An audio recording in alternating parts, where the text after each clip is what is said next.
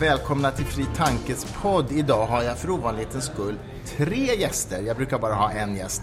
Och det är Jessica Norrbom, hej. Hej. Du är medicinedoktor och forskare vid Karolinska institutet och författare till en bok som heter Frisk utan flum. Det stämmer.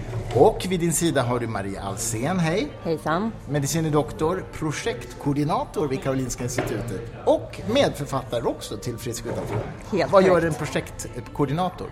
Man håller i tåtarna på stora forskningsprojekt så att alla gör sina saker. Det här är över hela Sverige, så att det är 6 universitetssjukhus som samarbetar. Då behöver man hålla lite i det. Det kan nog behövas. Ja. Och så har vi också Mats Lekander, professor i psykoneuroimmunologi vid Stockholms universitet och hälsopsykologi Karolinska institutet och författare till Ditt inre liv. Oj, alla rättar, hej. Ja. Hej! Den längsta professorstiteln. Ja, men det händer sällan. Nej, det är bra. Jag har bra researchers här som har gett mig rätt papper i handen. Ja. Nej, men precis. Hörrni, anledningen till att vi sitter här alla 4, det är ju att ni har skrivit en debattartikel där ni faktiskt ganska hårt går ut och säger att alla dessa, som ni då hävdar, ovetenskapliga hälsoböcker som finns och ges ut i Sverige och finns på marknaden måste granskas. Berätta, hur föddes idén till att ni skriver det här tillsammans? Ja, jag kan börja berätta lite grann hur Jessica och jag, vi har ju ett företag där vi föreläser, vi undervisar och vi skriver populärvetenskap. Du får göra reklam för företaget. Ja, företaget heter Fortasana, det betyder stark och frisk på esperanto. Det är lite grann det vi står för, med en vetenskaplig grund. Okay. Esperanto faktiskt. Ja, nej, man lär sig så länge man lever. Och för oss är det väldigt viktigt att man får ut forskningsbaserad kunskap, alltså sånt som vi vet idag stämmer, för att minska oron bland individerna i Sverige som läser mycket på nätet, som köper mycket böcker. Och i mycket av det man läser är helt enkelt inte rätt. Och då kan man ju ledas att tro att man måste göra en massa förändringar som faktiskt inte ger ökad hälsa, när det finns liksom, bättre sätt att göra på. Så att vi har i ganska många år varit lite olyckliga över allt man läser och ser runt omkring och vill att föra ut ett bättre budskap. Jag förstår. Ja. Och då säljs ju de här böckerna i mängder. Vi talar ju ibland 100,000-tals exemplar av böcker som säger sig beskriva forskning och säger sig presentera en verklighet som inte alls stämmer överens med den som man ser om man har läst medicin till exempel eller forskat på det här området. Och då kom den här uppenbarelsen en natt faktiskt, när jag låg och vred mig i sängen, som jag ganska ofta gör. Och funderade över dessa problem. Och då tänkte jag så här att om det skulle kunna finnas en stämpel som svanenmärkning, liksom ekologiskt, fair trade. Och då skulle den här liksom då vara en riktlinje för läsaren att titta, den här boken har som syfte i alla fall och ett försök att vara åt mer åt vetenskapliga hållet. En lång beskrivning. Medan andra kanske är mer liksom skönlitterära till sin natur. Ja. Det är väl alldeles utmärkt. Innan vi fortsätter på detta ämne så några praktiska saker bara. Vi sitter ju alltså nu på biograf Kapitol. Därför är det lite sorgligt runt omkring oss. Vi sitter i en sån miljö. Här håller vi ju på förlaget då och då vetenskapsluncher och har just haft en sån här. Annars kan man också gå på bio här, vilket är trevligt. Många Tala fina om filmer. reklam. Ja, precis. Nu gör vi lite reklam för Kapitol här. Och jag vill också säga för ordningens skull att förutom er 3 så är det ju 2 medförfattare till debattartikeln. Och det är Ulf Ellevik som är professor i bioorganisk kemi i Lund och har skrivit en rad böcker.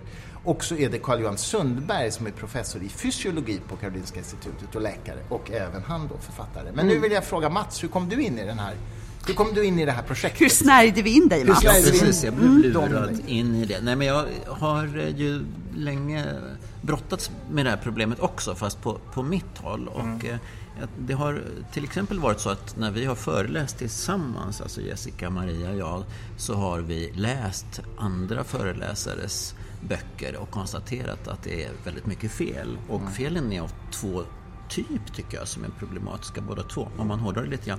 Det ena är grundläggande faktafel, där det är helt enkelt så att någon inte har läst på och inte har någon slags grundnivå så där i vad det nu är, till exempel fysiologi.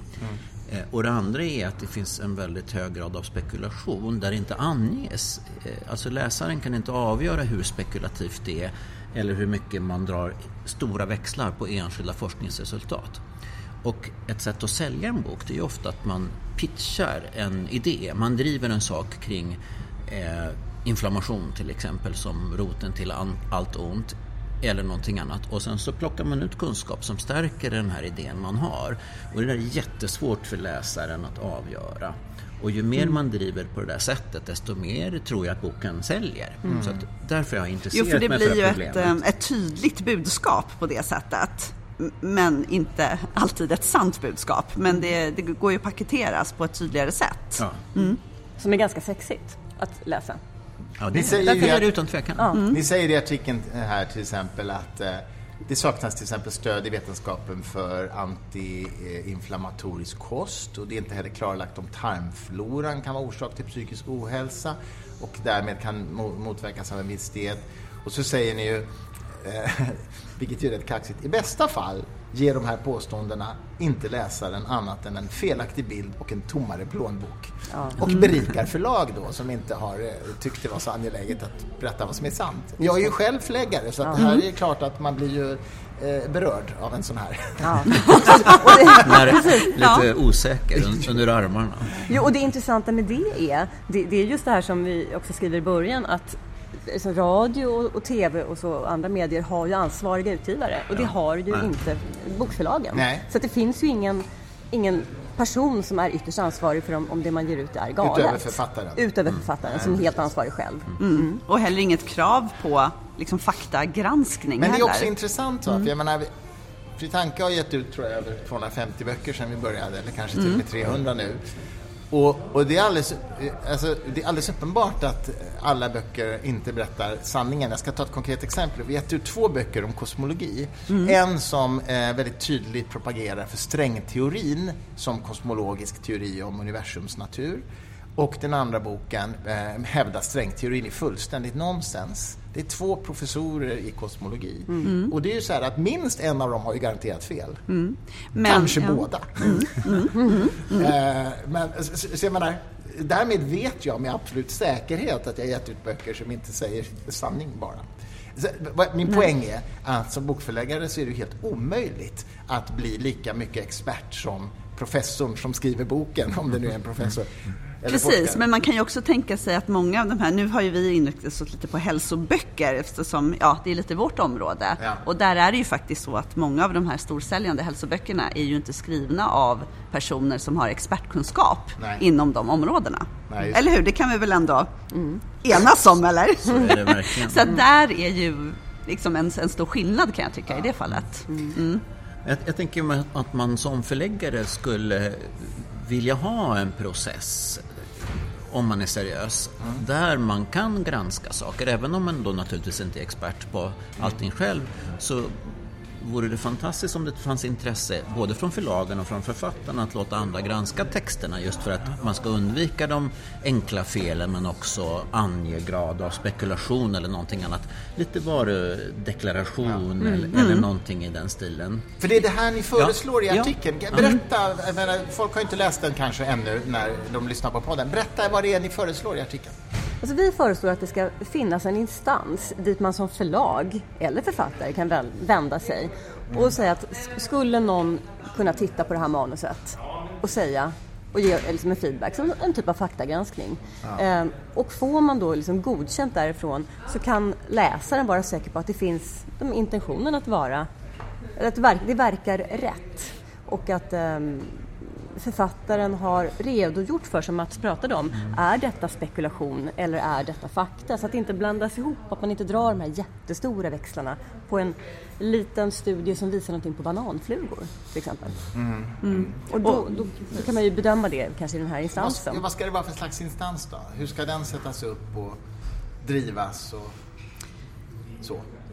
Ja, det är väl den stora frågan, och det är kanske inte i dagsläget vi som är liksom, vi hoppas väl kanske att det är någon som känner sig manad eller några att liksom känna att det här skulle kunna vara våran roll liksom i det här. För jag tänker i dagspressen så har man ju Pressens opinionsnämnd och i etermedia så har man ju granskningsnämnden.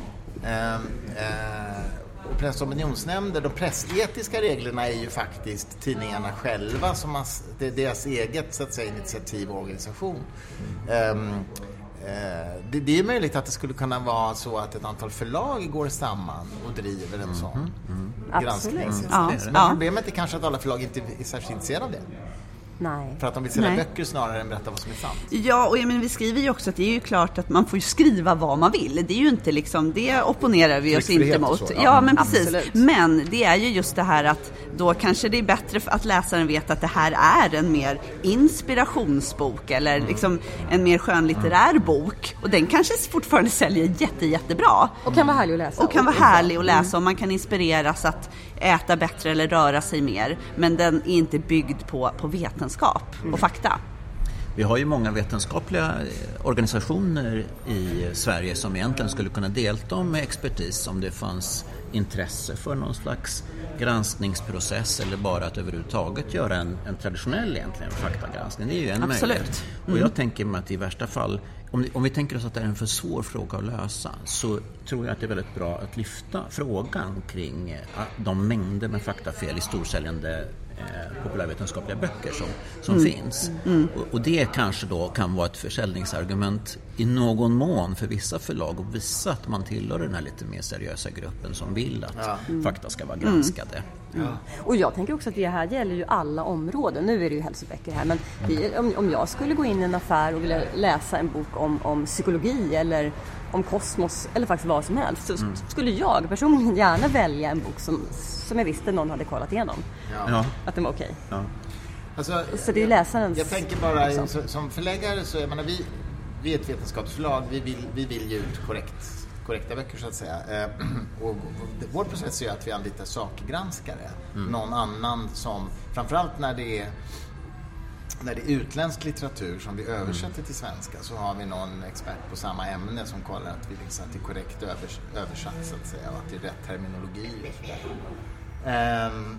Däremot är det otroligt svårt att gå igenom om det är en professor som skriver en bok, gå igenom professorns liksom teorikonstruktioner och se om de håller eller inte. Alltså, det är en svår avvägning. Det är riktigt svårt. Det är riktigt svårt.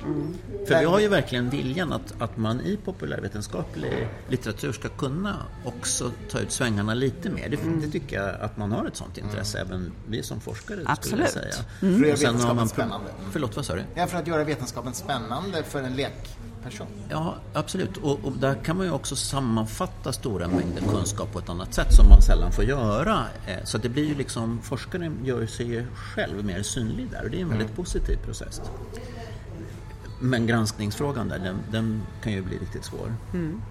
Ja. Men samtidigt, just det som vi pratade om, så kan man ju då vara tydlig med, nu spekulerar jag lite kring det här. Alltså det går ju att uttrycka sig på olika sätt som gör att det kanske blir lättare för läsaren att förstå vad som är mer etablerad kunskap och vad som är lite mer spekulation. Och nu är vi också inne lite grann på finlir, tycker jag. För det som vi har vänt oss mot när vi har läst hälsoböcker, det är ju grava fel. Alltså som nästan en påläst högstadieelev skulle kunna upptäcka att det här stämmer. Kan du ge något exempel? Häng ut någon nu. Nej, men ett det är exempel. En av dina böcker. Ja, Christer, jag läste din bok. Ja. Nej, men ett så här exempel som jag stött på, det är ju till exempel hur man beskriver fotosyntesen fel. Okay. Alltså hur de gröna bladen på växterna, med hur de gör syre till exempel. Och det är ju ett fel som man kan tänka, det är ju helt onödigt att ha med i en hälsobok. Ja, visst. Och det är bara synd. Men en del hälsoböcker i alla fall var utifrån vad jag uppfattade där hela bokidén bygger på fel. Alltså så att säga, ät så här utifrån din blodgrupp till exempel. Ja, det är ju en klassisk bok som inte många håller med om att den stämmer. Nej, och problemet är ju så att säga, det är ju inte så att den innehåller fel, utan det är ju så att hela idén den är fel. Ja, precis. Det är ju inte så att det är några fel i den. Nej, precis. Andra är ju sådana där man driver en viss linje och sammanfattar kunskap på ett sätt som inte stämmer med den sammanlagda bilden överhuvudtaget. Och i något fall som jag stötte på så var det ett påstående som drevs hårt. Och sen så när jag kollade vad man visste om den här frågan, då hittade jag 8 studier som undersökte frågan. Och i varje studie så har man undersökt massor med saker. Och det fanns ett fynd som var hittat i 2 av studierna. Alltså som hade hittats 2 gånger. Resten var orepplikerat. Men i boken så förde man det här till någon slags bevisföring då, när man plockade ut ett visst enskilt fynd. Och den typen av spekulation är ju... Vilket ämne var detta då? Det var kring tarmflora och påverkan på hjärnan. Men all right, men vad ni efterlyser här är någon form av oberoende granskningsinstitution som visserligen skulle kunna vara formerad av ett antal förlag ihop, antar jag, men som har en slags oberoende ställning i förhållande till förlagen. Ja. Jag måste vad sa han egentligen? Du tystade så väldigt mycket utanför och jag såg lampor så här som blinkade i en tavla så jag tappade lite fokus. Kan det gå? Vad säger du, Mats? Var det något som hörde? Men så skulle det kunna vara. Det skulle ju kunna ligga på förlagssidan. Det är toppen. För man skulle också kunna tänka sig någon samhällelig organisation. Alltså man mer från vetenskapssidan driver en sån här fråga och en tjänst där man faktiskt, när man har så mycket expertis, också ser till att den här kommer till nytta i den här formen av granskning. Så formen är egentligen då inget som vi riktigt tar ställning för, utan vi lyfter frågan om det finns en möjlighet att driva. Ja, för på det sättet också liksom hjälpa förlag eller bokhandlar. Alltså det är ju ett sätt att föra ut det här till allmänheten. För jag tycker också, jag har ju förstås följt den här frågan själv i rollen som förläggare. Jag tycker ju också att journalister ofta inte riktigt sköter sitt uppdrag, så att säga, utan när en sån här bok kommer ut, då bjuds författaren eller författarinnan in till tv-soffan och får liksom fritt brut sig om det här. Det finns liksom ingen annan där som säger att men vänta nu, det här verkar ju vara... Och det är ju liksom lite synd, för hela poängen med journalistik är väl liksom kritiskt granska. Det stämmer, där kan man faktiskt också skylla på forskarsamhället, tycker jag. Det är ju inte så att forskare heller vågar gå ut och säga att det här är fel. Därför att där har man ju också, vad ska man säga, på sig att det kan ju bli rätt om 10 år. Kan man säga. Man är ju väldigt försiktig och vågar liksom inte säga ja eller nej väldigt tydligt. För att man har den skolningen man har. Ja, fast jag tycker bara att det är delvis sant. För jag tycker att det är vi forskare som bär mycket av den här skulden själva. Det är ofta vi som drar förhastade slutsatser från våra egna studier och kallar det för, uttrycker det som att det var sanningar, och vi gör generaliseringar utifrån en studie. Alltså det här tydde på detta, alltså är det så att detta leder till detta. Så en stor del av problemet ligger faktiskt hos oss forskare, och jag tror att när vi sen som forskare skriver populärvetenskap, då behöver vi hjälp att hålla oss i skinnet och se oss själva i perspektiv. Fast jag håller faktiskt inte riktigt med. Nej, men jag tänker så här, om du har en forskare som kommer till exempel till tv-soffan, du får ju inte ett svar, utan det blir väldigt luddigt, och det är det som är problemet för allmänheten. Tycker jag. Det är uppenbarligen ett problem när det är så. Men vi vet ju hur det är också med problemet inom forskningen, att det är mycket lättare att publicera positiva resultat. Men vad är det allmänheten ser? Nej, men de ser samma sak i förlängningen. Därför att de ser vår vilja att driva ett perspektiv, och sen så faktiskt också då drar de här stora växlarna på min favoritidé. Därför att jag får ju uppmärksamhet och gör lite reklam. Det är en slags PR-funktion som ligger i det här, att jag driver min linje. Och så får jag uppmärksamhet från det. Så att jag anser att vi driver den där frågan i hög grad också som forskare. Det här är alltså Fri Tankes podd. Här kan man vara civiliserat oense. Det är helt underbart. Nej, men vi har faktiskt en tredje författare. Jessica, vem håller du på? Ja, jag vet, vad ska jag säga? Men jag tycker kanske också att vi forskare, eller fler forskare, borde finnas med i den liksom allmänna debatten. Alltså det är ytterligare ett inlägg i det här. Nej, men för det är... Jag kan hålla med Maria lite att vi kanske är lite försiktiga ibland och inte vågar uttala oss. Och det gör ju också att det finns en stor marknad för andra att liksom ta hälsobiten, att prata om kost, att prata om rörelse och motion och att lite spä på många av de myter som ändå florerar kring det här. Så att, men vi pratade ju faktiskt i den här vetenskapslunchen som precis var innan vi spelade in den här podden, pratade vi just om problemet med reproducerbarhet och replikerbarhet. Ja. Och precis, och det är det du är inne på lite. Det är precis det jag är inne på. Och den debatten och den problematiseringen, den måste vi driva från akademin och från forskarhåll. Därför att vi måste se till att vi faktiskt sköter det här på ett bra sätt.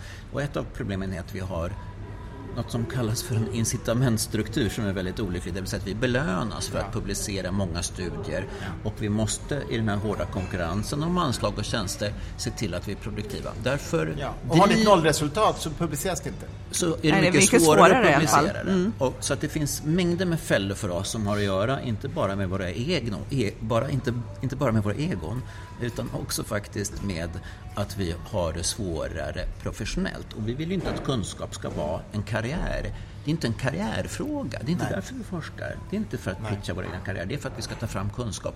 Och det tycker jag är ett stort problem som man måste ta hänsyn till.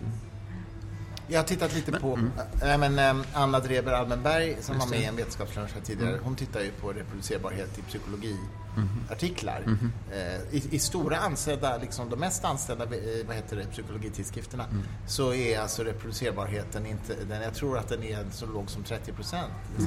En majoritet av experimenten går inte att replikera och få samma resultat. Det finns andra sådana där sammanslagningar med lite bättre resultat. Men problemet är väldigt stort. Och 30% är otroligt mycket högre än i såna genassociationsstudier där det finns, alltså molekylära studier av olika slag, där det finns mängder med resultat som aldrig har återfunnits eller inte ens undersökts igen. Jag tror inte psykologin är värre, men det problemet är definitivt stort. Hon talade också om det här med P-värdet där man tittar på om det blev ett nollresultat eller inte.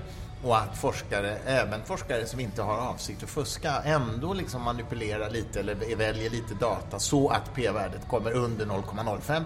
Därför att om det är över 0,05 så anses det inte som det var något resultat. Och då liksom tweakar man lite på datat. Ja, så är det. Man kör. Det är liksom, i de flesta fall så har man 5% risk. Eller man anser att man bör ha en osannolikhet så att säga. Att det ska uppkomma av en slump. Då den här storleken på effekten man ser. Men det finns utrymme, särskilt om man inte säger på förhand vad man ska göra. Till exempel genom att registrera en studie och bara lägga ut på nätet. Så här, det här tänker vi göra och vi tänker analysera data på det här sättet. Så då har man en ganska stor frihet i att använda metoder eller undersöka nästa frågeställning och nästa så att man har större chans att hitta signifikanta resultat. Men det finns en stor rörelse som arbetar mot, som ska liksom där vi själva ska hindra oss att göra forskning på det sättet. Ska vi kanske bara förklara vad p-värde är också, känner jag nu när vi pratade om det. Om jag får försöka får ni rätta mig om jag har fel. Men jag ska säga, om man gör en dubbelblindstudie där man har en placebogrupp och sen har man ett preparat som man vill se om det har effekt. Om p-värdet är 0,05 på resultatet så betyder det att det är bara 5% chans att vi skulle få det här resultatet om medicinen inte funkar. Ja, alltså om man av en slump får ett sånt här. Resultatet är så pass, så att säga, resultatet talar så pass mycket för att medicinen funkar så att det är bara 5% chans att vi skulle få det här resultatet om den inte funkade. Är det korrekt definition? Ja, ungefär.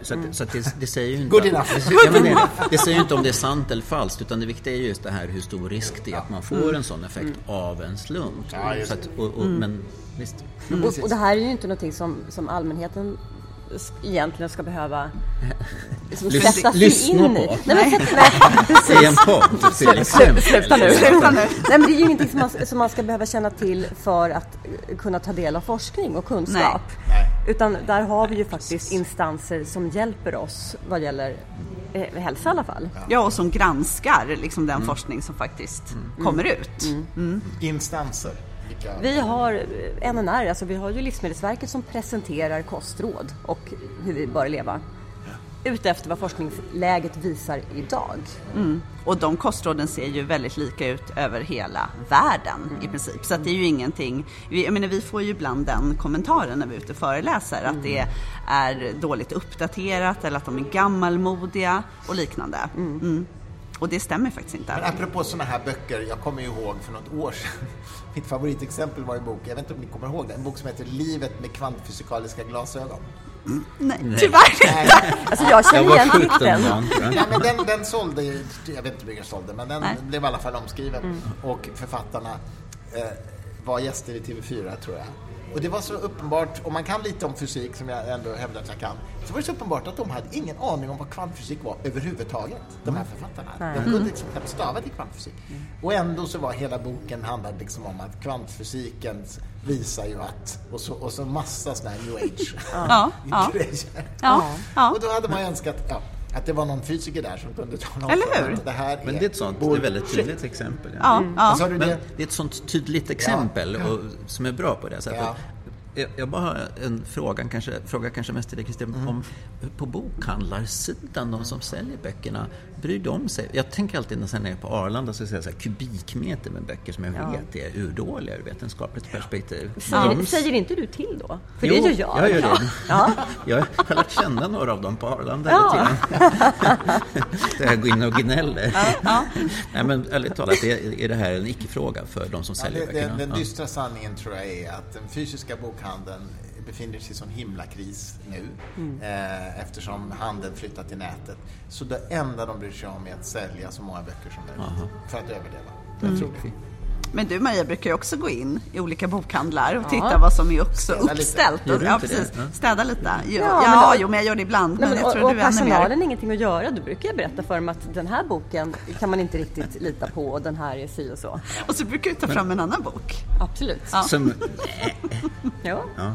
Det där är ganska kul. Har du provat någon gång om det är någon som står och tittar på din eller er bok och så bara går fram utan att säga att det är och bara säga men den är ganska... Nej, det har jag inte vågat. Jo, men det är lite roligt. Det kanske inte är någon som håller i vår bok. Nej, jag vet inte. Det har mer varit i samband med att vi föreläser och då är vi liksom där ändå. Trycker den på dem. Nej, men det är bra. All right, men hörni, vi ska börja avrunda. Men kort sagt, ni slår ett slag här nu för att vi behöver städa upp bland hälsoböcker, är det ni fokuserar på. Men egentligen gäller väl det alla pseudovetenskapliga böcker. Det gäller alla böcker. Att de behöver granskas bättre och ni vill att förlagen ska ta ett större ansvar för vad de ger ut. Eller hur? Ja, förlag och författare egentligen. Kanske också. Tror ni att ni kommer få mothugg här nu då? Är ni... Pekar ni ut någon? Ja, men vi har funderat på det. Liksom, vilka ska bli arga? Eller vilka liksom kommer ha invändningar? Ja, det är möjligtvis förlagen då. Om man har en författare som man tycker verkar trovärdig och jättebra. Och författaren själv kanske också tror att den är trovärdig och beskriver verkligheten på ett sätt. Så klart att man kan bli besviken. Om man till exempel då inte klarar den här granskningen, om den blir av. Det kan kännas väldigt trist. Ja, nej, men det är ett väldigt vällovlig ambition tycker jag i alla fall som förläggare. Kommer du använda det här, Christer?